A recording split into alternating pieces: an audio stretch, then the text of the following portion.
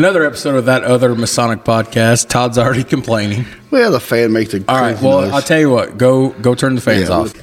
Okay, and we're back. Todd had to turn the... Welcome back to a brand new season. We're starting a new quote-unquote season 2 of that other Masonic podcast. And Brother Jared Atkins. Brother Todd Whaley. Bethlehem Lodge 574 in beautiful Birdseye, Indiana. And we got a treat tonight. Yeah, we do. So to start this off, one of the things we talked about doing with season 2, as we finished up with our interview with Wes Reuter from At Refreshment Masonic Podcast, we decided we were going to start interviewing Masons around the southern part of the state of Indiana, especially the older Masons who are more experienced, because when they're gone, as me and you talked about, who's going to tell their story? Right. And I couldn't think of a better person to officially begin this series than our own secretary, a past master here, Brother Phil Adkins, who spells his name the wrong way. He spells his name with a D. I spell mine with a T. But, Phil, why don't you introduce yourself? My name is Philip Adkins. I'm a past master here at Bethlehem, as you said, currently serving their secretary. I'm also the sitting master of Vincennes No. 1 in Vincennes, Indiana, and I am the senior deacon of Bartimaeus under dispensation with the Grand Lodge. Let's talk about Bartimaeus first. Yeah, before Phil gets into that, Bartimaeus is something Todd and I have been talking about off air a little bit. It's a neat concept, and Phil, we're going to jump the gun a little bit before we ask you how you got into Masonry and all that. Why don't you tell everybody listening who's not sure, explain what Bartimaeus is. Bartimaeus degree is a specialty lodge that was set up under dispensation. That means we don't have a charter. We're approved every year by the incoming Grand Master, and our officers are installed by the Grand Master. Our officers are appointed. They're not elected. And our purpose is to do degrees for brothers who have some type of physical or mental disability that will not allow them to take a degree in a normal manner, whether it be blind, deaf, in wheelchairs, where they can't kneel, do the things that required, floor works that required, whether they have PTSD or balance issues from injuries. Right. They allow us to adjust the floor work only. We do not adjust any of the verbiage. None of the wording is changed. The ritual's all the same. The ritual is exactly the same. We even demonstrate the floor work in the proper manner to the candidate so he can see it for future use. But he will not have, if he has like knee replacement, he would not have to kneel. If he can't walk, he can do it in a wheelchair. If he has PTSD and really spooks him to be blindfolded, he could take it without the blindfold. See, speaking of that, we just had our monthly meeting. What is today? Sunday. We just had our monthly meeting Wednesday night, Yep. and you brought something up about Bartimaeus, which we hear you mention that all the time in Lodge. And I asked you the question: what would happen if a candidate couldn't be blindfolded? And you just guide him around with his eyes closed the whole degree, basically. He could even leave his eyes open. Really? Right. See, not every state gets blindfolded for second and third degree. No. Yeah, usually just the first degree. The one instance that I can remember recently that we did up at Brownsboro, Washington Lodge number 13, was a 92 or 93-year-old World War II The Pearl Harbor veteran. Oh, wow. Who was trapped in the hull of a ship for 3 days in the dark. And he said he swore then that he would never be in the dark again, and he sleeps with the light on even at 93. Yeah. So we left him unblindfolded. It was rather, when his ship was righted and they later recommissioned it with a different ship with the same name, one of the guys, Bob Hendricks from White River. Okay, yeah. Bob had served on that ship, and he gave him a hat from that ship, which it was a very touching moment. Oh, I bet. But, here's a man that was an exemplary member of the community, had an interest in masonry all those years, but wouldn't join because he just could not be blindfolded. Mm-hmm. In other jurisdictions, he would have never become a mason. No. In Indiana, being the first to ever have a specialty lodge that I'm aware of in the world that did that. Yeah, I never heard of that. They had let him become a mason. I'm very proud of that. When I came back 2 years ago, year and a half ago, whatever, I asked you about that, and you said, to your knowledge, we're the only Bartimaeus Lodge in the world. There is one other one. There is? Is there another, like California or something? Or Texas. Texas has one, maybe? Texas, I believe, is the other one. Well, I'll tell you what, I follow a lot of guys, Texas Masons, on TikTok, Facebook, and everything. They don't mention anything about like stuff like that. In the state where I was born and raised in West Virginia, you can't even be a Mason if you have a thumb missing. I'm told. I've heard. I'm not sure if that's changed, kind of the same way. It's there are some really weird rules about that sort of thing. Well, they're like AFM or something like that, or F and AM. Okay. Well, thanks for telling us about that. That's AF and AM down there. Okay, yeah. A lot of people don't know about Bartimaeus. No. I think we've mentioned it on an episode or two before, and somebody's talked to us like, "What's Bartimaeus?" And we're like, "That's hard to explain." And it's just a way to get guys in there who can't do it the regular way. And that's what's like Phil mentioned. That's the thing that's important, because you've got old school ritualists that are sticklers. Like, well, you're going to change everything. No, you don't. The ritual is all the same. It's just the floor work. That's all. It's different. I think you mentioned one guy had a balance problem, so you had two guys guiding him around. I had one guy on each arm. Yeah, right? so like Phil and I talked about when I was raised on leap year.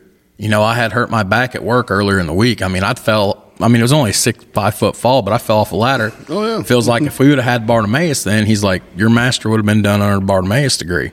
How old is Bartimaeus? Bartimaeus was formed in the 60s. Was it? Okay. Yeah, it was for guys coming back after World War II and Vietnam and Korea that had issues. I want to say 63. I wasn't aware of that old. But like I say, it's been around a while. It's named after a man named Bartimaeus, obviously, in the Bible, who was blind. Okay. And it just so happened that our first candidate was a blind man. Oh. So. See, I remember I got asked that during my past master's degree, can a blind man become a Mason? And I was like, no, he can't. He can't see the light. And the guy who's my presiding officer was legally blind. Yeah. Well, it was been that way for years, but he was also a Mason too. So I've sat in lodge with guys that are legally blind many times. Okay. Well, let's go to the regular questions. Phil. All right, let's go. What got you interested in Freemasonry to begin with? Well, I had a lot of family members. Okay. I had at least... When you was in West Virginia? Yeah. I had at least 3 uncles, 2 of them on my dad's side, 1 of them on my mom's side. All 3 were men, actually 4. I had 3 on my dad's side. All 3 of those men were around me growing up. The other one on my mom's side, more so in later years. But those 3 men were probably some of the 3 of the most men of great integrity in my sight. One of them was so serious that I don't ever think I saw him laugh. He was just serious about everything all the time. And that's night and day different from how Phil is. I come from a family. I come from a family. My dad always played practical jokes and did things, So I was always kind of in awe of this guy, that he had that kind of self-control. Found out later that he had learned every word of the Ohio. He's from in West Virginia, and then he moved over to Ohio, but he kept his membership right across the river in West Virginia. But he had learned every word of their ritual and could do any part on any degree in the York Rite also. Oh, wow. So that's a lot of dedication. Very knowledgeable guy.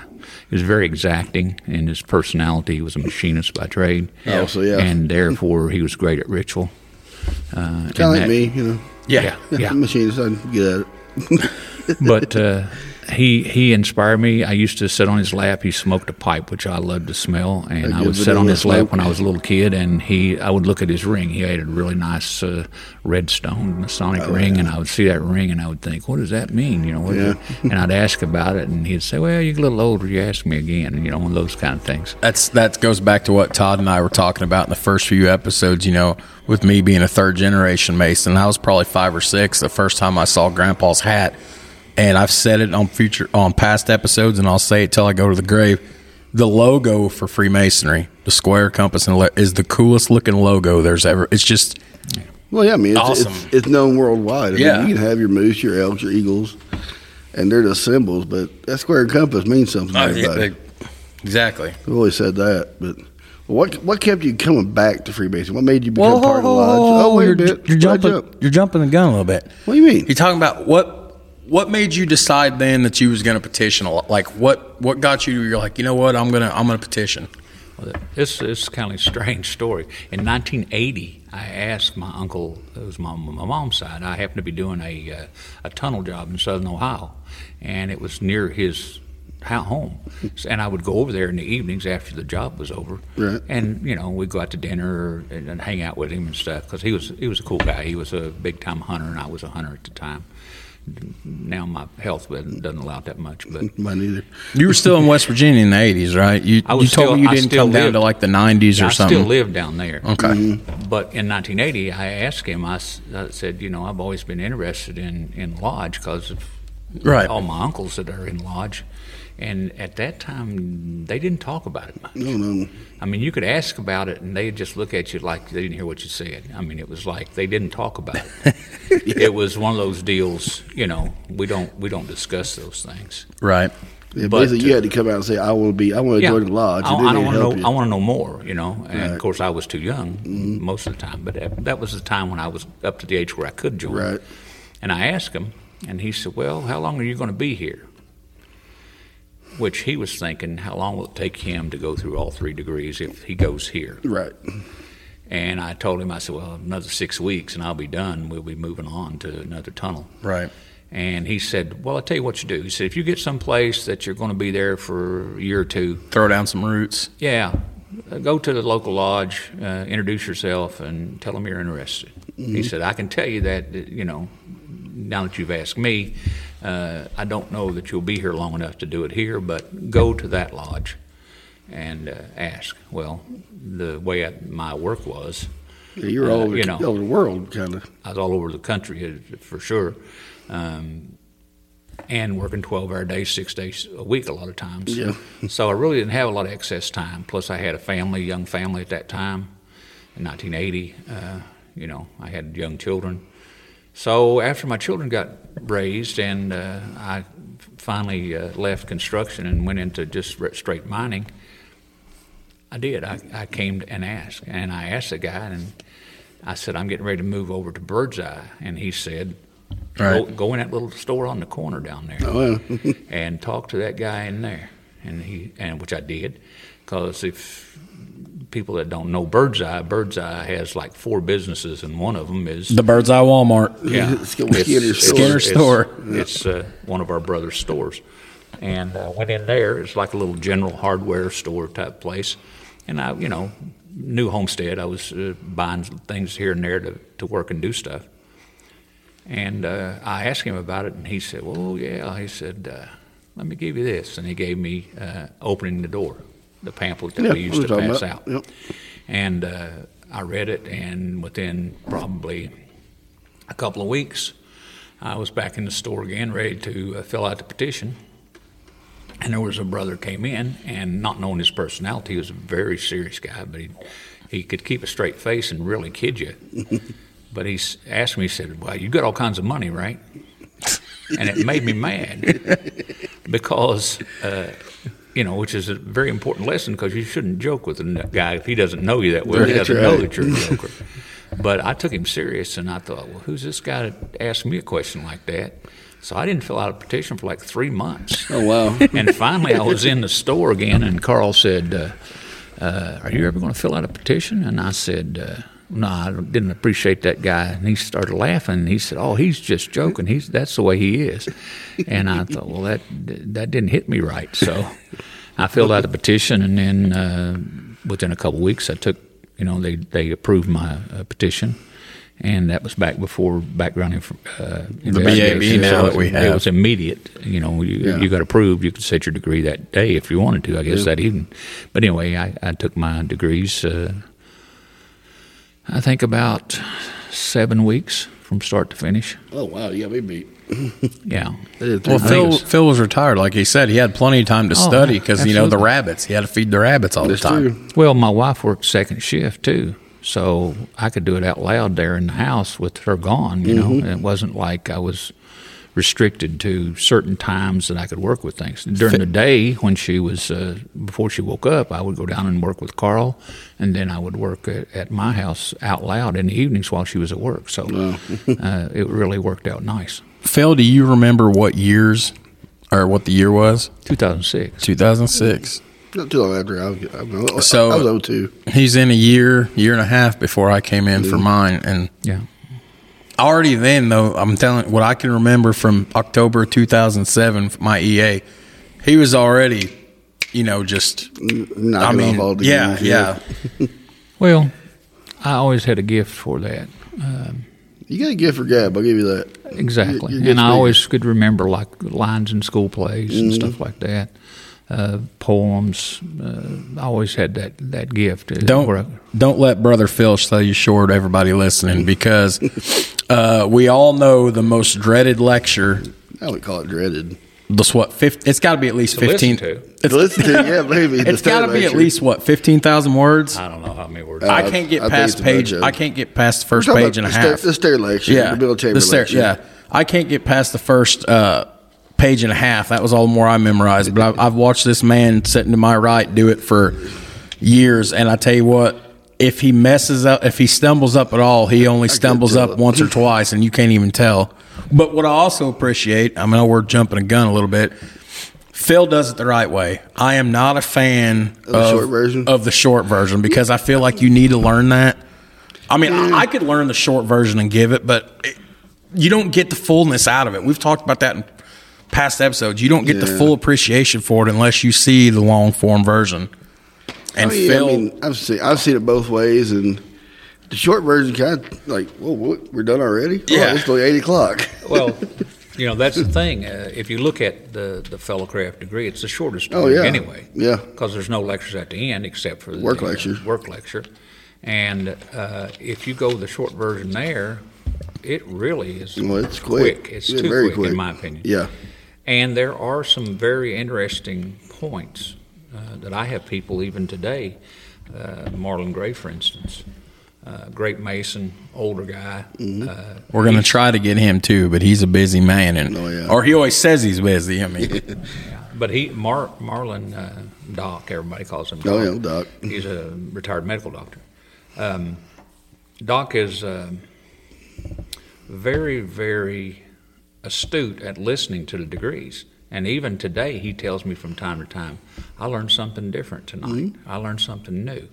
And I think that's amazing that it has so much information that a guy that's been in and paid as much attention as he has all those years can still pick up something and get some understanding of Freemasonry out of it. Well, I've seen a lot of guys do the Bill Chamber lecture, and some guys machine gun it fast. I mean, where you really can't understand what they're saying. You're just going through the motions. And the guy who did mine skipped he was the first time he ever done it. He missed the whole section. He got done. He goes, I kind of skipped the whole section there. You want me to do it again? I was like, no, I'm okay. I always make that joke when I'm done. I always say, now, this is a lot of information, so if you want to, after everybody goes home, we'll do it 3 or 4 more times. And they always give you this look like, no, please not. My favorite thing, and it's expected from majority of the guys coming in because it's a lot to take in. Oh, yeah. But like 1 out of every 5 or 6 times I see Brother Phil give the middle chamber lecture, can you actually see in the candidate's face that he's in tune with this? Most of the time it's the donut look. Like one of the brothers from Line Lodge texted me the other night and he goes, Phil's just killing it like usual. I said, what about the candidates? He goes, donuts. Just donuts. That's what he said. Yeah, and I mean, we always say Freemasonry, fellowcraft degree is all about learning, being manhood and learning everything, just like that. And there's a lot of knowledge in there that some guys just don't ever get. And I really think that's my favorite degree. We've talked about that before. I mean, it's just something about you're right, but you're one step away from where you need to be. But I still think the EA degree is probably the most important to me. Get him off on a good step. There are several parts on all the degrees that I like.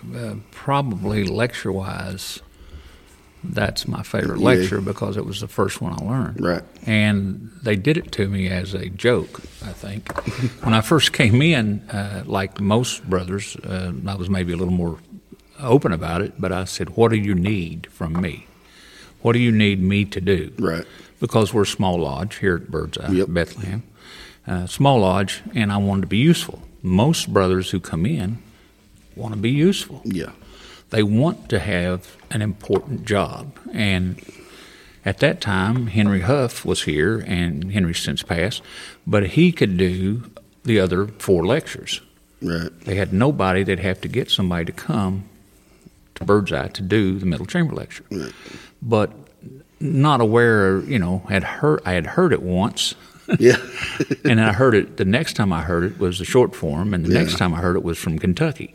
So I had heard it three different times, Yeah. So I said, what do you want me to do? And they said, do that middle chamber lecture. And I got that too. They were all, smiling and laughing. And I said, okay. And joke's on them now. Yeah, about 3 weeks later, I come in. I said, "Okay, I got that. What else do you need?" And they went, "What?" Phil, what was the name of the brother from Eckerty that did the middle chamber lecture on my degree? Joel. I can never remember. Joel Jones. Joel Jones. Joel is one of the most proficient Masons I know. Joel. He's a super great guy. He's a great guy. He's very active in his other life, which means he's not. I guess he doesn't travel as much anymore. He and his wife have a special calling, and they take care of disabled children. Yeah. Oh, okay. I'm talking severe disabilities like shaken baby syndrome. We'll have to go here for the autism. movie night. No, that's Brother Steve from Jasper. That's a different guy. That's Steve Murray. Yeah, okay. But Brother Joel, I think they have adopted 8 or 9 over the years. Some of them have passed because of their problems. You haven't met this guy, but like me and Phil, you never want to say that one Mason's better than another. But what I'm trying to say is that if there was ever an epitome of what a Mason should be outside the lodge, it's him because of what he does away from the lodge. Okay. And it's one of those deals that he and his wife do not have any children of their own. She had a son who had a pretty severe disability prior to being married to Joel by her first husband or whatever. And when they got married, he was so good with this kid, I think, that they decided to take on a foster kid. And then after they had it a while, it's like, well, let's just go ahead and adopt it. And they did, and then they did it again and again and again and again. Wow. And they've done it, I think, 8 or 9 times. That's the epitome of Mason. Right you want to hear something funny about the night that I took my fellowcraft degree? So I remember 2 things about Joel that night. After he did the lecture and we were standing right up here, he shook my hand, told me congratulations, and he was a little teared up. Like, it meant a lot to him to be doing it. Oh, yeah. The second thing I remember about this, and Philip's going to laugh about this, so we go around the room for introductions, and my dad's sitting beside my grandpa, and I look at Joel, I'm like, hey, man, I don't know how you memorize all that. I'm like, you did one hell of a job, and everybody looked at me, and I didn't think why anybody was looking at me. I got back down to the house at night, my dad goes, you said hell and lodge, you're an idiot. I'm like, we kind of understood. We kind of understood, but that is something that's sort of frowned on. Yeah, a little bit. Yeah. But I've heard worse, but then then again, I heard less.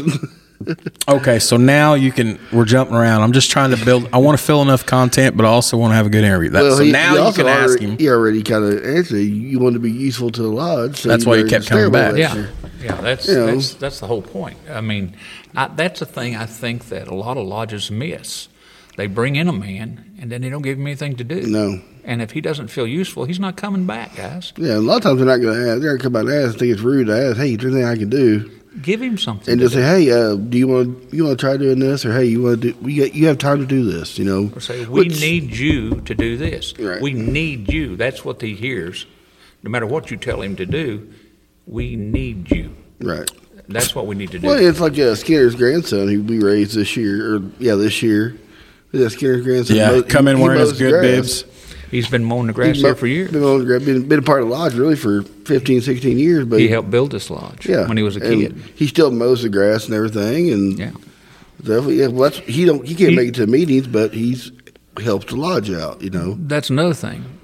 You have to feel like you're part of something, right? You have to have something to do, and you have to feel like you're part of a bigger whole. That you're part of a family, which is the way I look at it. Yeah. People say, how come you don't get nervous? How come you don't get nervous when I'm doing, lectures and stuff? I don't get nervous because these people are my family. Right. These are my brothers. And if it's your brothers, You don't get nervous in front of your family. You get nervous in front of strangers. Yeah. My family's a little different. Phil, I got a question for you. Me and Todd don't ever write down questions. One day we'll be good at this, won't we? One day we'll get a format for the interviews. But I want to ask you a question.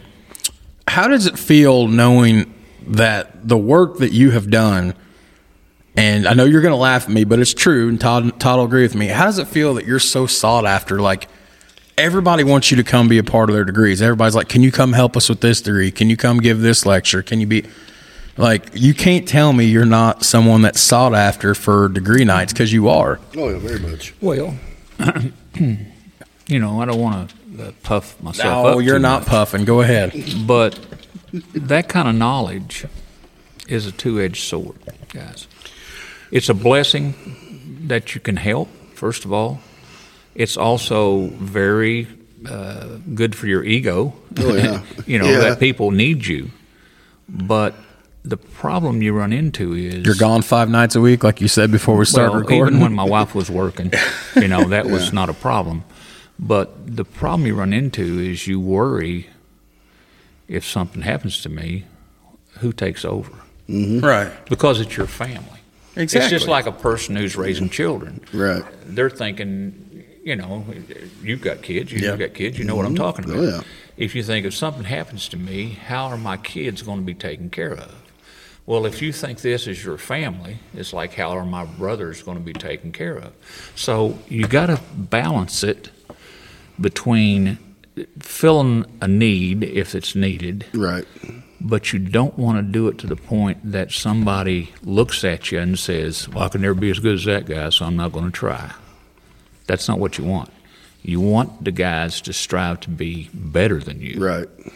And that's the hard one, is to convince them that given enough time, given enough work, and if they really dedicate themselves, that they can do a better job than anybody has ever done.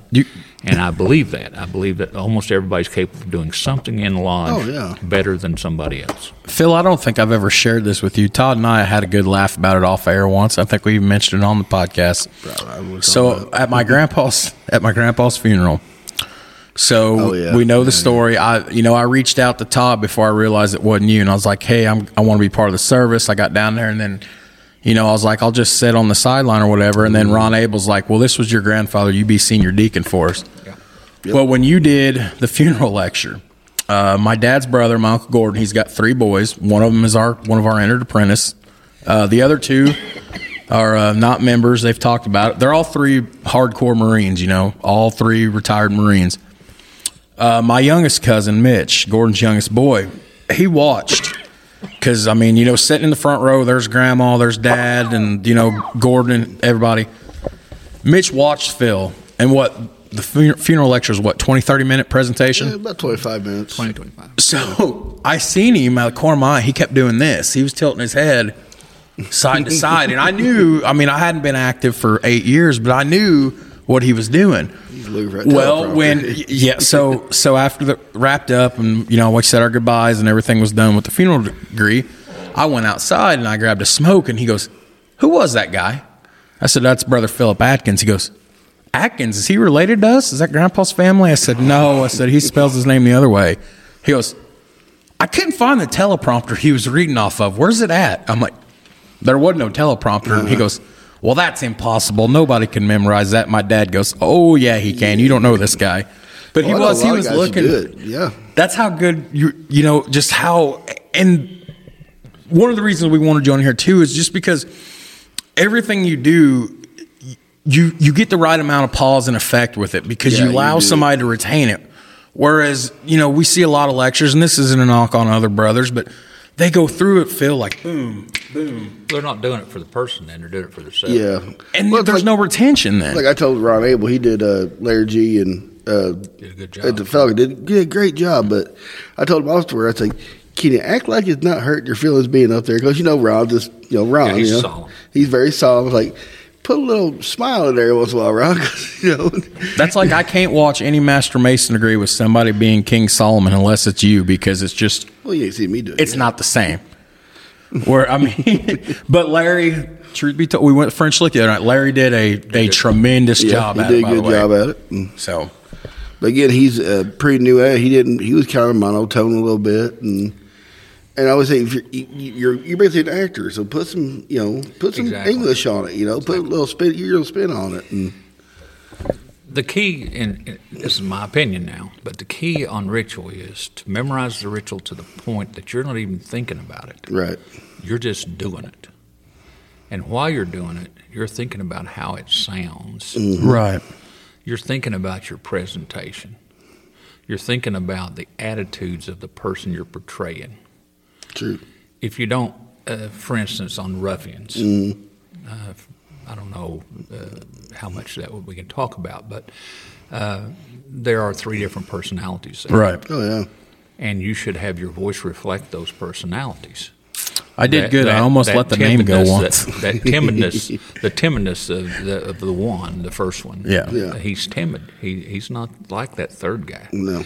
So I think about those things. Rougher. Maybe a lot of people don't think about them. Maybe they should. But the key is, again, be so familiar with the work that while you're doing it, you're not even thinking about what's coming up next. You're thinking about watching the candidate's eyes, seeing where is he connected. If he's not connected, reach out and touch him on the arm. Yeah. If Yeah. I told you the story. He touched me pretty good on he was the third ruffian on my master, and of course, as Phil said, we can't give too much away. But you and I now know about the borderlines of where we can start and stop. Yeah. But when I'm completely blindfolded, and the third one's supposed to be a little more aggressive or the most aggressive, and I mean it, my fist, because it took me a little bit to recognize everybody's voice. It took me about a month after I took it to realize that Phil had been the third. And I just remember, I don't remember if it was Henry or my grandfather who was with me, but my fist balled up, and one of them was like, "Put your hand down." Because you're, you don't know. You don't know, but I mean. My dad was my third ruffian, so I knew his voice right away. I was like, okay, I get it now. All right. And the voice should be the only part of it that has you tore up. Right. I don't think that we should be rough ever. I mean, physically rough. I don't think that's the way. I've done some rough ones. We've talked about that before. Not a good thing. I've seen people get up and leave degrees before, and you've talked about that. You've seen it too, where they're. We had an area rep leave one time in my lodge because a visitor who was doing it went way overboard, and that's what happens a lot of times. Yeah. Anytime a man comes to your lodge and says, "I want to do the third ruffian," look out. Yeah. Because he thinks that's what he's there for. He got to put a show on or something. Yeah, and that's not why he's there. Yeah, and that's the guy who I was master that year. And I told him, if you're going to do it again, don't come back. So many brothers, when they're doing degree work, or doing work in lodge at all, they're trying to entertain themselves. They're trying to show themselves off. Mm-hmm. What they should be doing is trying to do it for that candidate. If you're not doing it for the candidate, you're doing it for the wrong reason. That's right. The reason that I watch the guy's eyes, because I want him to be connected to what I'm saying. Mm-hmm.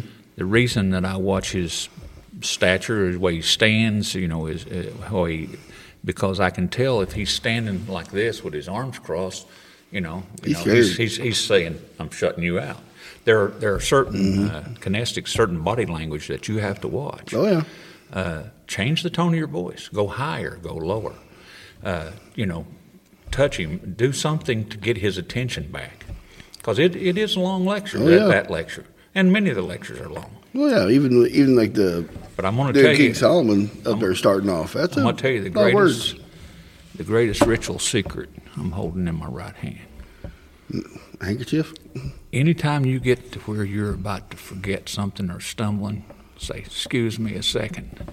Take out your handkerchief. That's what you always do. Take out your handkerchief. Wait, where's that? It's been a minute. There it is. There it is. I always wondered why you did that. Take out your handkerchief. Wipe your nose. Wipe your mouth, wipe your nose, and stand there in your brain going, "What's next, what's next, what's next, what's next?" Until you got it. Yeah. And then go on. And if you can't get it, if you can't think of it, say, "I'm sorry, guy, Brother Prompter, where was I?" Yeah. I lost my train of How thought. often you ever see him have to be prompted in something? Be honest. Not very, but that's what I'm saying. Like, we know But I'm saying that is something that will cover a multitude of bad problems. So learn to carry a handkerchief, in other words. I mean, come think about it. I remember go to my grandma's church and everything and listen to those Southern Baptist preachers. They always had that handkerchief out, wiping their mouth, or they would have to walk around a little bit, stretch a little bit. It's like, they got stolen for something. Now I realize what he's doing. Okay. Well, it's something that I found to be useful. That works. And it doesn't distract from what you're doing. If you have 10 people around the room, if you don't say excuse me, everybody will start prompting you. Start so carry that two different words. And for the that's a trick that I think we could all use. You want to know one of the funniest things I've ever seen? So when you and I went to 3 Degrees together at Newton Stewart now. Mm-hmm. The first one we went to when I had only been back in like a month. Four Brothers or something like that. I'd only been back in a month, and all of a sudden, like 6 different people is prompting the master of the lodge, and he's like, to his own lodge, he's like, if everybody will stop, I can't hear Brother Phil. And you and I are sitting there laughing like, Phil's not even a part of this lodge, and the master wants prompted only by him, and it was hilarious. You just know for good ritual, knowing the ritual and everything. J.R. Ratliff's sitting there with the book open, and he doesn't even want prompted by him. He just wants prompted by Phil. Yeah, I remember that. He was driving me crazy. I took a breath one time for doing something, and I'm like, I know, it's okay. The worst time to ever be prompted is at a funeral. Oh, I bet. Because there are pauses there that you must. Oh God, I would hope somebody wouldn't try. There are times when you've got to look around that room and look at this person or that person. Whether it be the family you're addressing, or the brethren you're addressing, or just the public you're addressing. And I can usually tell, and we get a lot of petitions from guys after they see the funeral degree. Yep, that's what I got. I can usually tell by watching the room who is going to petition. Right. Because they don't take your eyes off of you. Nope. That is, they talked for years about having to do a proficiency to be a worshipful master. Right. My opinion is, if you're going to have to be proficient at something, make it the funeral. Oh, yeah. Because if you go in there in front of the public and you're stumbling and stammering, it's really not good for the fraternity. No. It's really not good for the family. It's just not a good thing. I've always said the funeral lectures are our best advertisement we'd have being Masons. It is, and it also is the one that the public sees. Yeah. They don't see our other work. Nope. You can say, well, he does a great stair lecture. They don't know what that is. They have no idea. But if they see a funeral degree and they go, wow, like your cousin said, and he was Phil. That? He at Grandpa. Because we're all sitting there facing, and he's just. I could see his eye, and I knew. At that point, again, I said I still didn't know I was coming back. I thought I was going to go up the following month and thank everybody, and then you guys sucked me back in. But anyways, but his eyes were like this, and I knew like he's looking for a teleprompter. He thinks Phil's reading this off a teleprompter. And the guy who did my dad's funeral lecture, John Walls, past Grand High Priest of the chapter and everything, and I asked John to do it for my dad and everything. And John, John's a little short. You remember John Walls, don't you? A little short guy, probably wasn't 5'2", 5'1", but he's a little spark plug is what he was. And he had it timed out where he was 22 and a half minutes every time he did it. Yeah. He did the same way, but man, he was so good at it. Consistency. Yeah, when he got done, they goes, and one of my cousins go, did he memorize all that? I go, yeah. He goes, how many words is that? I said, I don't know, but it's a lot of them. He goes, well, what made him do that? I said, that's what we do. That's what we do.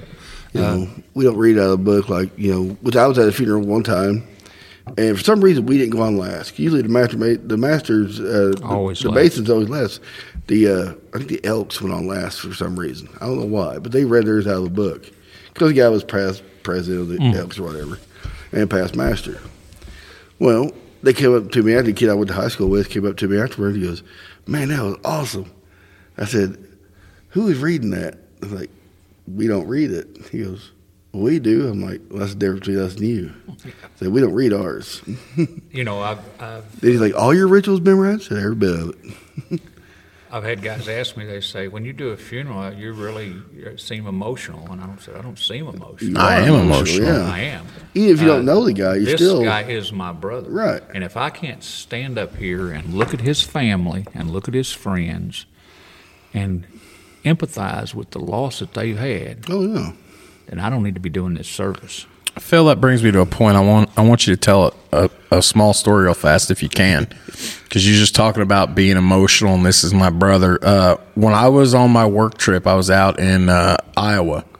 Okay. The brother that didn't have any family, and they wanted to do a Masonic service, and they were scrambling. And Brother John texted me about this, and I'm like, hey, I'm out in Davenport, Iowa. I'm not going to be home in time.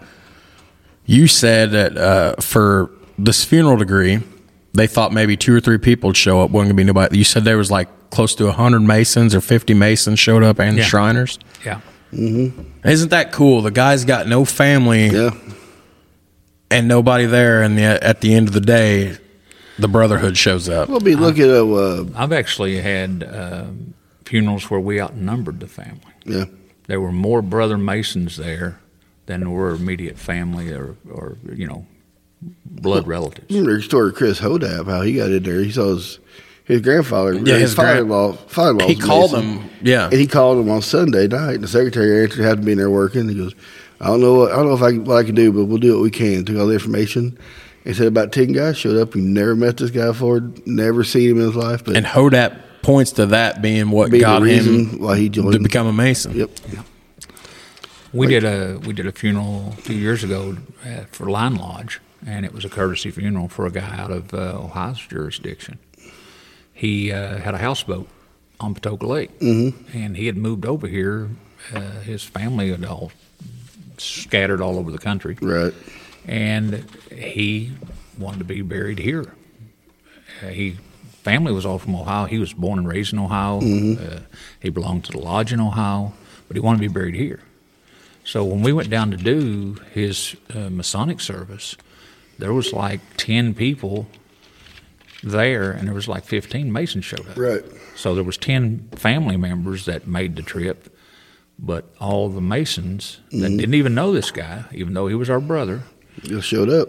We showed up to honor him, and that says a lot about our fraternity.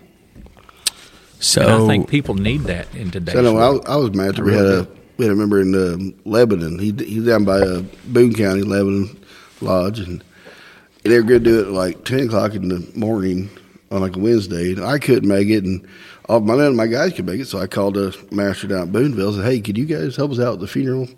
I said, because I don't have anybody who can make it. I can't do it. The guys usually do it are all busy. He said, oh, yeah, we'll take care of it. Don't worry about it. I gave the information. And he said he had 10 guys show up, and the funeral director, who's a Mason too, stood up there also. But I was like, oh, my God, I can't believe how they would have said, no, we can't do it. It's too short notice. But that's another testament to Freemasons and Freemasonry. If you look at how many funeral directors are Freemasons, the reason they're Freemasons is not because they're expecting to get business, because in most of these small towns, you only got one funeral home. So I shouldn't laugh about that, but the way he's going to get the business. Yeah. Right. It's not about that at all. Until they cure death, he's going to be busy. But he sees the dedication we have to our family. He sees the dedication we have to each other as brothers, and he wants to tap into that. And I think that's a point that we don't make often enough to the public. I really do. That you become a part of a bigger whole. Oh, yeah. I tell people this all the time. We're not all going to be buddies. We're not all going to hang out on the weekends together. No. But if any of my brothers call me and say, man, I'm broke down up here, I need some help, I'm in my car and I'm on my way. Right. Even if I don't personally care for the guy's personality or something, he's my brother. He's a member of my family.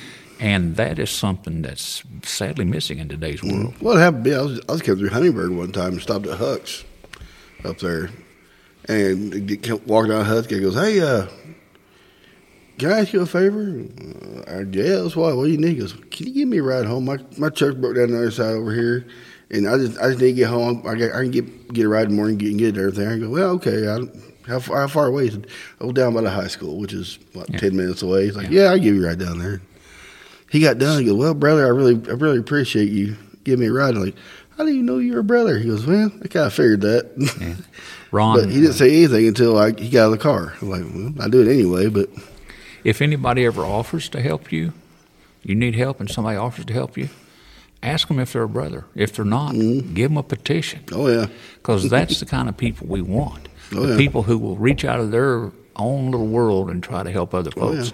That's what Freemasonry is. That's part of it. It gets missing in the world there. No one can trust anybody anymore. I don't believe that. I mean, you can, but if somebody takes advantage of you, it's a knock on them. It's not a knock on you. Well, that's true. That's true. But, I mean, in today's world, it's just, the world gotten smaller. Yeah.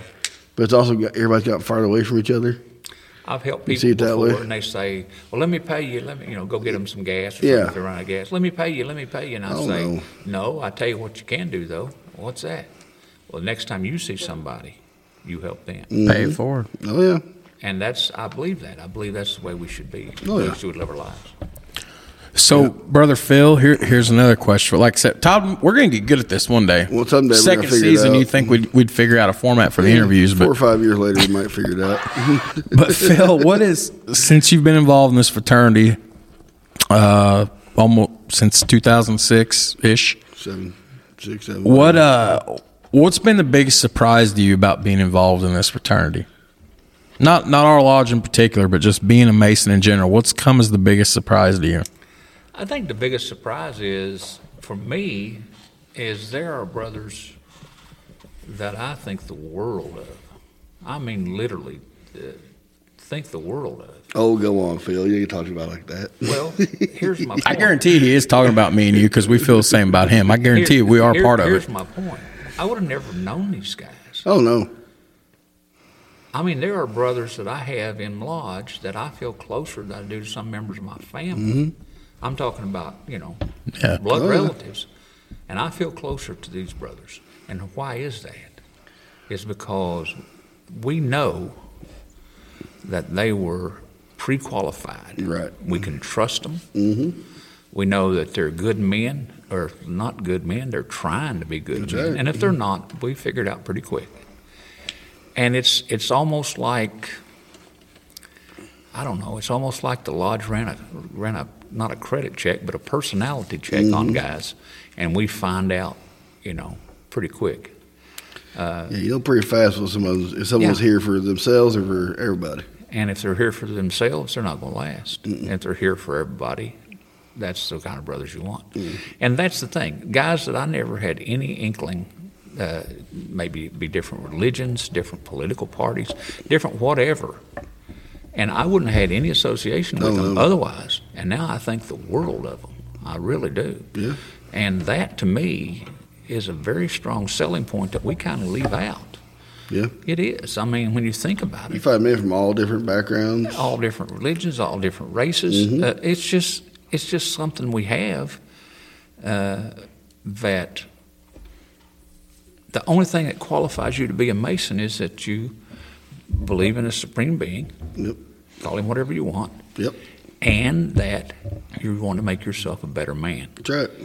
How can you go wrong having those people as your friends? I can't. I mean, I remember, I tell a story every once in a while, but I was at a lodge in the Noblesville Lodge one night, and I was sitting across before the dinner before the lodge and everything, talking to this guy. He's in a really nice, well-dressed suit. He had his hair all, like probably $100 haircut and everything. And he finally asked me, he said, what do you do for a living? I said, well, I'm just a mechanic of a Case IH store up there. He goes, oh, okay. I said, what do you do? He goes, oh, I'm vice president of a division of Shell Oil. So this guy's probably a multimillionaire. Like that. But he's sitting there talking to me like he had been my best friend since we were little. And I was sat in lodges with Jewish brothers, Muslim brothers, Sikhs, a couple of religions I didn't know about and everything, but we were just brothers. We didn't care what our differences were. That's not why we're in here. No, and I don't think people get that. I watch a lot of live talks on TikTok. Masons get on there, hey, ask me any questions and all this, but you're Luciferian, you're Saint worship. We need to go to Jesus. You need to find this, need to find that. What's Brother Skinner always say? They think we come in here in the room and we ride our goats around the room. That's what he was saying. Yeah. And people, I understand people are scared of what they don't know, and they just make assumptions of what we do. But basically, what we do inside this room would bore the living hell out of most people. It's discussing how we're going to pay the gas bill, right? That kind of stuff. But here's something that coming from the Christian tradition. My dad was a Baptist minister growing up. There's a thing that says, "By your works, they will know you." Yeah, I've heard that. Christ talking about it to his followers, by your works. Well, when the people look at us and they see what we do through the shrine, helping crippled children, which a lot of people don't know, even all Shriners are Masons. I know. But through our Blue Lodges, we donate $2 million a day, I think it is. Something like average that way, yeah. Phil, I want to interrupt you just for 1 second. I want to throw something out. Me and Todd laugh about this every time. So I want to get a kick out of you. I had a guy once be like, he goes, I want to join the shrine. And I'm like, well, you got to be a Mason first. He was like, I don't care about that. I want to join the shrine. I'm like, well, you got to go through Blue Lodge. He goes, no, how do I skip all that? I'm like, you don't. There ain't no skipping it, pal. I'm like, it's a filter. And that's what Todd and I have always joked about. The Shriners often get painted and no offense to any of our brother Shriners. Yeah, the Shriners but are great. they're out there more than Blue Lodge and then the other bodies. They're Scotch Rite, York Rite, whatever you want to call it. They're painted in a different light, and everybody's always I don't want to be a Mason. I want to be a Shriner. Well, it doesn't work that way. Yeah, like I say, I consider it a filter. Yeah. We kindly pre-select good men, and if they want to go to other appendant bodies, whether it be York Rite, Scottish Rite, whatever. Yeah, Shrine, Grotto. Tall Cedars, Lebanon. There's dozens. I just think it's funny that one guy's like, well, I don't want to be a Mason. I want to skip that. I want to go straight to the shrine. I'm like, you can't do that. Some states have tried. I know a guy one time that was at a certain business, and they had a thing taking up money for the shrine on the thing. And this brother, knowing these people's attitude, he said, well, I didn't think you liked Masons. And they said, oh, we hate Masons. Yeah. But we love those Shriners. Yeah, we do. I've had them say that too several times. Like, they don't understand. They just don't get it. I used to work for a guy used to kind of farm me out as a mechanic every once in a while to help some of his buddies out. And the guy, I told him I was going to the shrine for a dinner or something like that down in Indianapolis. He goes, that's a cult, right? Oh, here we go. I go, well, huh? He goes, yeah, once you get in the shrine, you can't get out. I said, yeah, kid, just stop paying your dues. They won't let you back in. Yeah, that'll stop it. He goes, how do you know? I said, well, I'm a Mason, and, it's like, well, you can't be a Mason. That's a cult, too. I said, why can't I be a Mason? He goes, you're a devil worshiper. No, I'm not. I'm a Christian. It's, I said, I'm not a very, active Christian. But people have no idea how many ministers are Masons. Hell, my dad said back in Missouri, he knew two or three priests that were Masons. They finally got told to get out of it, of course. But I've been told that in Italy, the local parish priest is the chaplain at the lodge. Oh, really? Mm-hmm. So, Phil, we've spent a lot of time talking just about Blue Lodge, and maybe we'll circle back to that at the end. And one final question, but we haven't even talked about all the work you're doing in the other appendant bodies. You're both Scottish Rite and York Rite, aren't you? I was active in the Scottish Rite, but I'm not active there anymore. I am very active in the York Rite. Is there any reason why you dropped the other one, or just it's a long way to travel, and like you said, I get a lot of calls. Right, I get a lot of calls. Mm-hmm. Whereas my York Rite body's here in Huntingburg, which is 10, 12, 15 miles away. Right, They were in the process of selling that building and moving to a different building, and I just thought, I'll give it a break for a while.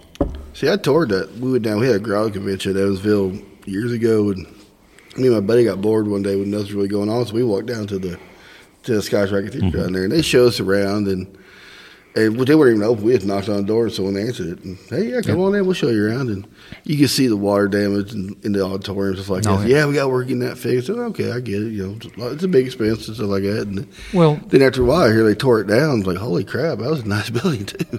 One of the mistakes that the public makes, and maybe even some Blue Lodge Masons make, they think because they have up to 33rd degree, 32 degrees plus an honorary degree called the 33rd, right, that they're higher than us here in Blue Lodge. That's not. That's not. They're not. It was 3rd degree. It's just the numbers higher.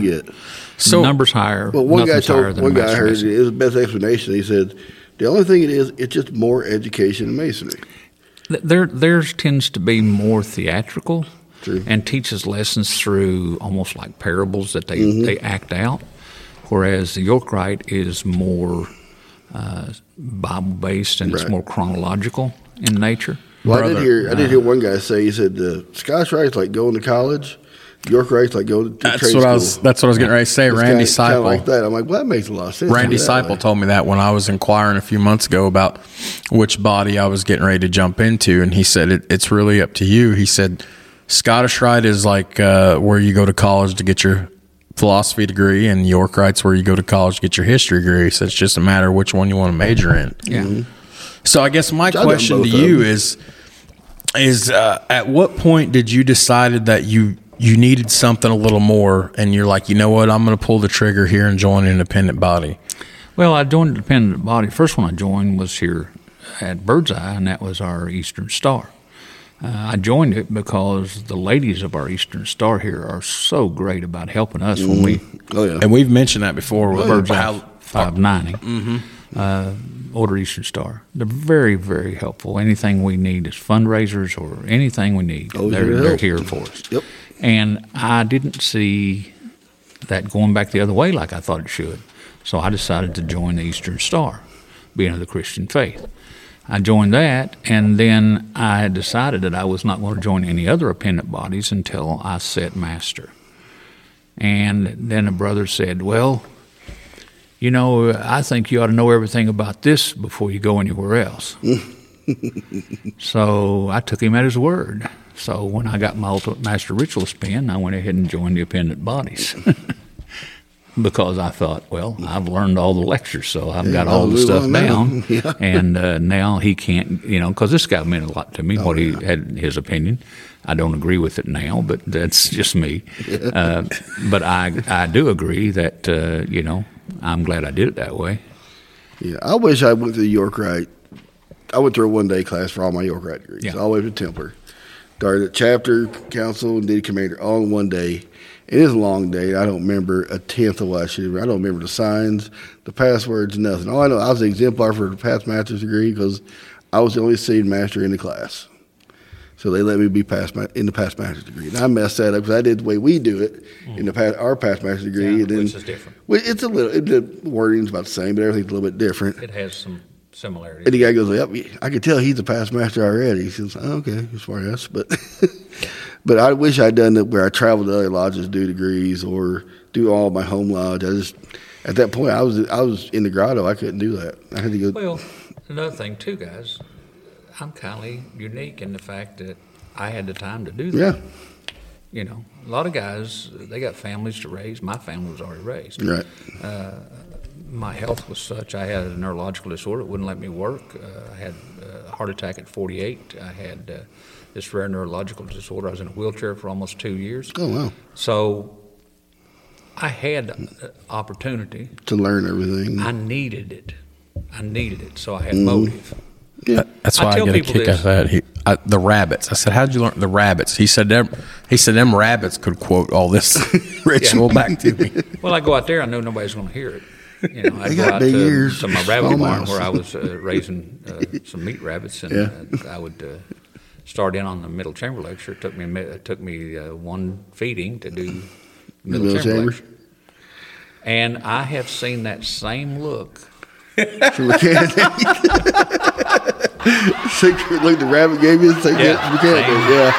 Like, what in the heck is he talking about? Are you talking to me? What the hell? What? What's no, that I do remember mean? My third degree, a fellow from Quincy Lodge over in Elwood, Todd Robinson, since passed away. He did the third lecture on Master Mason degree. He's an old guy, so he pulled up a chair. And he kind of started explaining to me what he was going to do. Then he started talking. Next thing I know, he gets up and goes, okay, that's it. And I'm like, did he just give that whole lecture? I didn't even know he started. Yeah. But he's one of those guys like you. He just started talking. And just kind of, he melted right in there. He's like, oh, my God. I missed people all the time say, man, he said, just like you're talking to the guy. And I said, I am talking to the guy. And I say, yeah, but you know what I mean. It's like you're talking to him. And I'm like, yeah, I am talking to him. And I mean, it ain't us trying to blow smoke. Like, I've got spoiled being around you in lodge ever since I came in. Like, the way the degrees are done, like I love seeing them done by you. It's just because it's no different than us just sitting here right now at this table, sitting right here in the lodge room with the mics in front of us. That's how you go about all your lectures. It's just like you're talking to the guy. Yeah, but in all reality, you think about it, Phil is not unique across the state. No. There is many guys like Phil. Oh, yeah. No, I'm not saying he's not, but this is what we have. This is our representation at home. I say there is guys like Phil all over the state who do great ritual. He would just do it. Brother Bill Show, Brother Jim Sharp, Harold Huffman guys. Harold Huffman did my Bible lecture. But I have Harold guys. Huffman is absolutely the guy that I patterned myself after when I started. I had guys up north who I emulated, like Don Nesvig and Toad Warden and Keith Fouts. Keith Fouts was master in 1951, was never master again. Phil's never missed a state meeting in his life. Phil's good friend, Haven Wonders. Haven. Yeah, I mean, there's guys, and I'm sure there's guys in the northern part of the state who I don't know. There's guys probably in Lafayette who he wouldn't travel to the center of the state where I was at. Shout out Adam Nelson. Adam Nelson. I was at third rough, and he made sure he remembers me. I don't remember what I did to him, but he remembers me. But I'm saying, but we're talking about a guy doing good ritual. There is good ritualists all over the state. I mean, Phil's not the end all be all. He's great. Don't get me wrong, he is. But I've had guys out there give Bible presentations and make you cry. I've had guys give the stair lecture that you're hanging on every single word they're saying. But what bothers you, and you and I talked a lot on the way up to Founders Day. What bothers you is guys that don't go home and study ritual when they're telling you that they're going to get back. And we're not going to name any names. The point I'm making in all this is that I never said this to Phil, I think, but I think I've said it on the podcast before, though. When Grandpa passed away, it was me taking apart the Masonic services. It was me coming back up for the October meeting to thank everybody. Mm-hmm. And then it was you guys like, well, hey, if you're here tonight for this, why don't you tag along with us in 2 days and just go see an entered apprentice degree for old time's sake at Jasper. So I tagged along. Yeah. Well, then November gets here, and I decided to come up for the November meeting. And then it's like, hey, we're going to put you in the South. Well, after months of doing this, Phil, I realized when I came back after probably, I don't know, so October 2021, so probably March of 2022, so probably 6 months, I realized that I wasn't doing this so much in memory of my grandfather like I thought I was. It took me a few months to realize I'm doing this because I want to. I'm doing this because I need this in my life right now.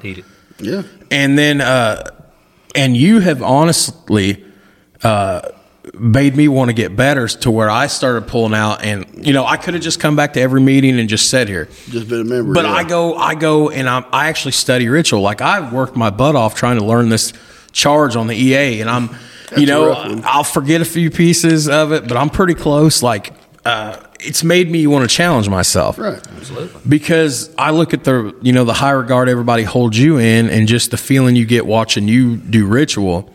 And I think if more of the newer members would have a role model or a mentor like that, then, I tell Brother John all the time, I wasn't a good mentor. And he says, sure you were. He said, you went through the book with me, but yeah. I mean, I haven't seen him since he took his degree because he's working night shift. And that's the bad part about life. The way is, I know a lot of guys who join Lodge, they get a good job at Chrysler, Delco up north, or they get a job at one of the factories around here. Coal mine like Phil. They get moved to second shift. Well, it's 25 years before they ever come back to Lodge. Yeah. What if? Well, I'll give you for instance.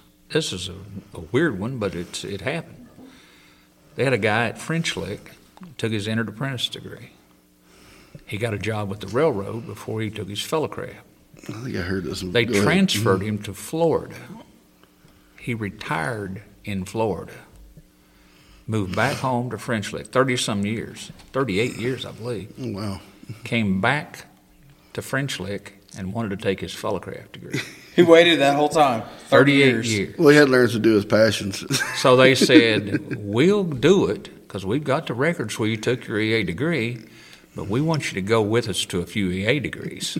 So they took him to about 3 or 4 EA degrees, and, he proved his proficiency to them or whatever, and they went ahead and took him to his fellowcraft, and now he's been raised a master mason. That's the longest one I know of. Oh, wow. That entered apprentice degree that I went with, what was funny about that was Jackie was there, and Jackie's like, all of them. hey, it's good to see you.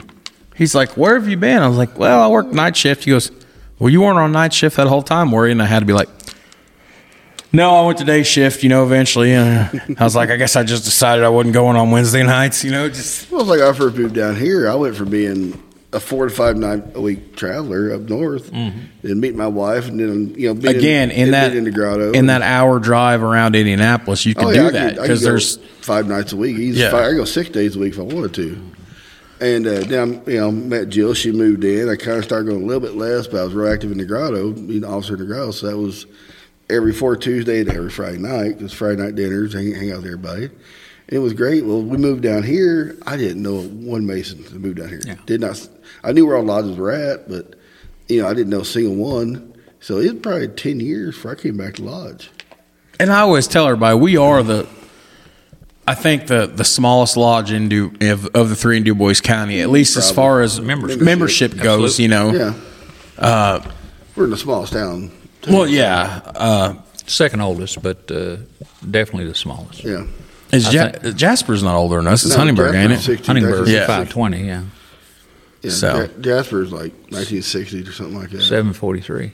Yeah, 1963. Yeah. Phil, that started as a joke. Yeah, a lot of people don't know that. I heard that.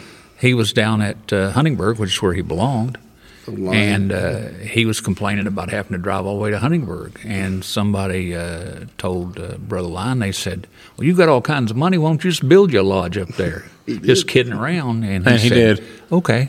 And he did. Yeah. That's how Line Lodge got started. Which I always thought Line Lodge was named after, a plumb line. That's what I thought it was. No. And then I finally go there. It's the guy's last name. And the guy's last name was Line. I'm like, well, damn, I didn't know that. Well, another thing, too, a lot of people don't know. He named it not after himself, because you can't do that. After his wife, wasn't it? It's after his brother. Okay. His brother was killed in World War II. If you look in Line Lodge, they've got a picture of him up there. I've seen that picture. That's his brother, and that's who they named the lodge after. Okay. When they first sent it in, knowing how instrumental he was, they thought, the Grand Lodge, I guess, thought that he was being named after himself. And they said, you can't do that. And he said, no, it's after my brother. So. That's the way to do it, I guess. But so I got 3 final questions for Phil. It's one of my favorite lodges, though, to go to. I love going to Line Lodge. I got 3 final questions for Phil, and then we can keep tape rolling or we can cut it off after that. So I'll let that up to you guys. How long have they going? Just an hour, a little over an hour. So I got three questions, really, and, eventually we're going to get good at this. That's my running joke tonight. Yeah. So, Phil, the first question is, what has been, if you had to pick a particular instance throughout being involved in Blue Lodge and the appendant bodies, if you had to pick a particular instance, what has been your favorite moment as far as being a Mason, or like the coolest thing you've been a part of? Like if you had to single something out. The one that sticks out in my mind, and it wasn't the first time that I had set Solomon, it wasn't the first time that I had raised brothers, but in our lodge here, we had a couple of brothers who had some really bad health issues. One brother had cancer. One brother was really old, in his 90s. Both of them had grandsons that were EAs, and it was a long time before they took their fellow craft, and then it was even longer before they took their master. Right. And I went to each one of them, each one of those 2 guys, and I said, you really need to get this done before your granddad passes, because they're both, right on the edge. And we did it. Well, when we did it, when we raised those 2 brothers, I literally felt different at that moment. Right. It was like I was really concerned about it, doing it, because I don't feel that they were absolutely ready to take their Master Mason's degree. They were proficient enough to read it, but I'm saying memorize it like we used to want them to do. Right. But when I raised those 2 guys, I literally felt something more than I had ever felt. I think I know who you're talking about. Yeah. And it meant a lot to me, because both of their granddads were in the room, and within 6 months they were both gone. Yeah. Yeah. And that knowing that I got the chance to make that happen meant a lot to me. I muted your mic so we didn't hear you rubbing up against the windscreen. Belly in the way. Yeah. Yeah. Like.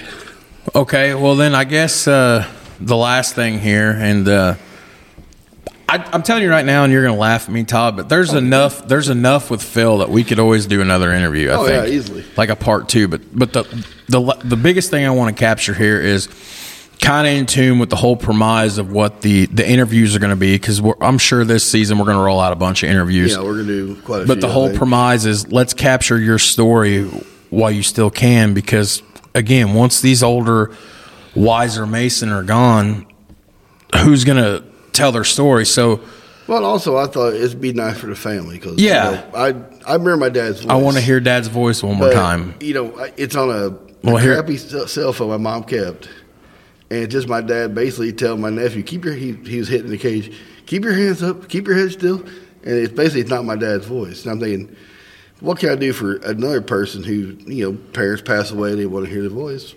What can we hear Brother Phil at again? Well, he's right here on this podcast. Yeah, I don't know. I've never related this story to you all, but my father I know you all know he was a Baptist minister. Right. And I moved away and was doing construction all over the country. Right. He was down in a little town in West Virginia. Well, I didn't know it, but there was a young man there that belonged to that church, and he recorded them, and he put it on YouTube. Oh, wow. I was not even aware my dad was on YouTube. Yeah. And I was talking to a guy, and I can't even remember. It was totally unrelated subject. He was from down that part of the country. And he asked me who I was, because that's, which family do you belong to? Yeah. That's a big deal in West Virginia. You're Hatfield or, that kind of stuff. Which one are you affiliated with? Yeah. But I told him who I was, and he said, Norman Adkins, the preacher? And I said, yeah. He said, I've been watching him on YouTube. Now, this guy, who I had never met before. Can you imagine Phil's look on Phil's face? Oh, yeah. You've been watching my dad on YouTube. Yeah. I was thinking, this is kind of strange. So I looked it up. And, you can look it up right now. He's got like 3 videos on, and I got to hear my dad preach. Yeah. He'd been dead at that time, he'd been dead probably 15 years. Yeah, and I got to hear my dad preach 3 sermons, and one of them, he was talking directly to me. There's no doubt in my mind. So that was a rather, at a younger age or a different age, I may not have felt that way. Right, but yeah. at that moment in time, I felt like that guy was so cool. That's the reason I want to do like the Shobes and Doc Gray and those guys who were, and even anybody who wanted to come on, talk and everything. You have that voice out there now. You have you have that conversation where. Your kids could be your grandkids never met or something like that. I could hear your voice, and because my kid never met my dad, and he passed away 2 weeks before my daughter was born. So they have no idea what he even sounded like. So here's the final question we'll use for this episode. And I think we could work this into every future interview with Mason. So when the Supreme Architect calls you up and you lay down your working tools at the end of that day, should be a nervous grasp. What do you want, or what do you hope that your legacy to your lodge and to the fraternity overall was? Well, I want people to understand that my life, the part of it that I dedicated to Freemasonry, was done out of love. I don't think anybody will argue that with you. It's not just love of being able to do ritual, but the things like we do here at this lodge. The community dinners all the time for people that aren't even involved with the lodge. We're a tiny little lodge, and we've donated probably $80,000 to local charities here in our area. It's that I'm not sure when I'm being judged, they're going to say, you did a good job on ritual. That's not important. No. That's not, I do that because I love it, but don't get me wrong. But I want the love that I have for my fellow man to come through, and that's what I think it will. Yeah, that was the Freemasonry, not the ritual. No. It's a lesson. I tell people this all the time, and I don't know how serious they take it, but I say it takes every type of individual to have a good lodge. Oh, yeah. You got to have guys that are business oriented and understand finance. You got to have guys that are into ritual. You got to have guys that are concerned about older folks and the sick and go check on them and call. All those aspects are not found in one human. Nope. So you have to have a varied group of people to get a lodge going. A lot of personalities. You know, Todd, when you joined up here, when you got active in lodge again, like I said, there's 3 lodges in DuBois County. Your kids go to the Southeast District. This lodge is part of the Southeast School District. Birdseye is a very tight-knit community. DuBois County is a tight-knit community. Everybody knows about everybody. But honest to goodness, based off what Phil just said, if it wasn't for Phil half the time passing notification during our monthly meetings or our degree work about, hey, so-and-so is not doing good, and they're not even a Mason, or they're not even involved in the Eastern Star, half these people in this room would know about what's going on with these people. It's important, guys, that we become a part of our community if we want our community to become a part of us. That's true. Could have said it better. Well, I say we need to start doing more, not more outreach, but just more activity at our lodge. And we're getting there. Who knows what you might pull in? Brother Phil's one of the ones that seems to support our crazy ideas the most. And you know, when they got heard at, you know, me and you had a podcast, and they're kind of like, and then when they found out, hey, Grand Lodge liked your podcast, why don't you come up for Grand Lodge and the spring and do another one? So, yeah.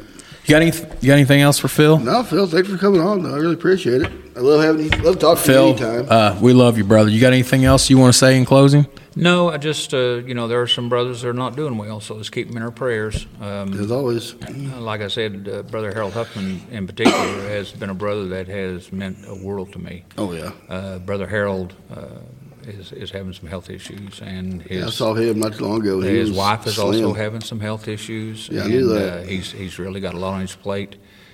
Brother Harold's the guy I called when I had questions on ritual. He and Jackie Ash. That's who did my Bible presentation. I tell you what, man, that was one of the most beautiful ceremonies of all 3 degrees I had.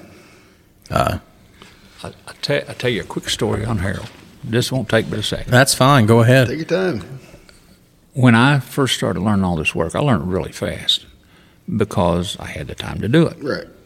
And every time I'd see Harold, I'd say, hey, I got so-and-so. I got the charge. I got this. I got that. I got this lecture. I got that lecture. And one day he said, well, you're just one of those guys, Mr. Know-it-all kind of guy. And it hurt my feelings.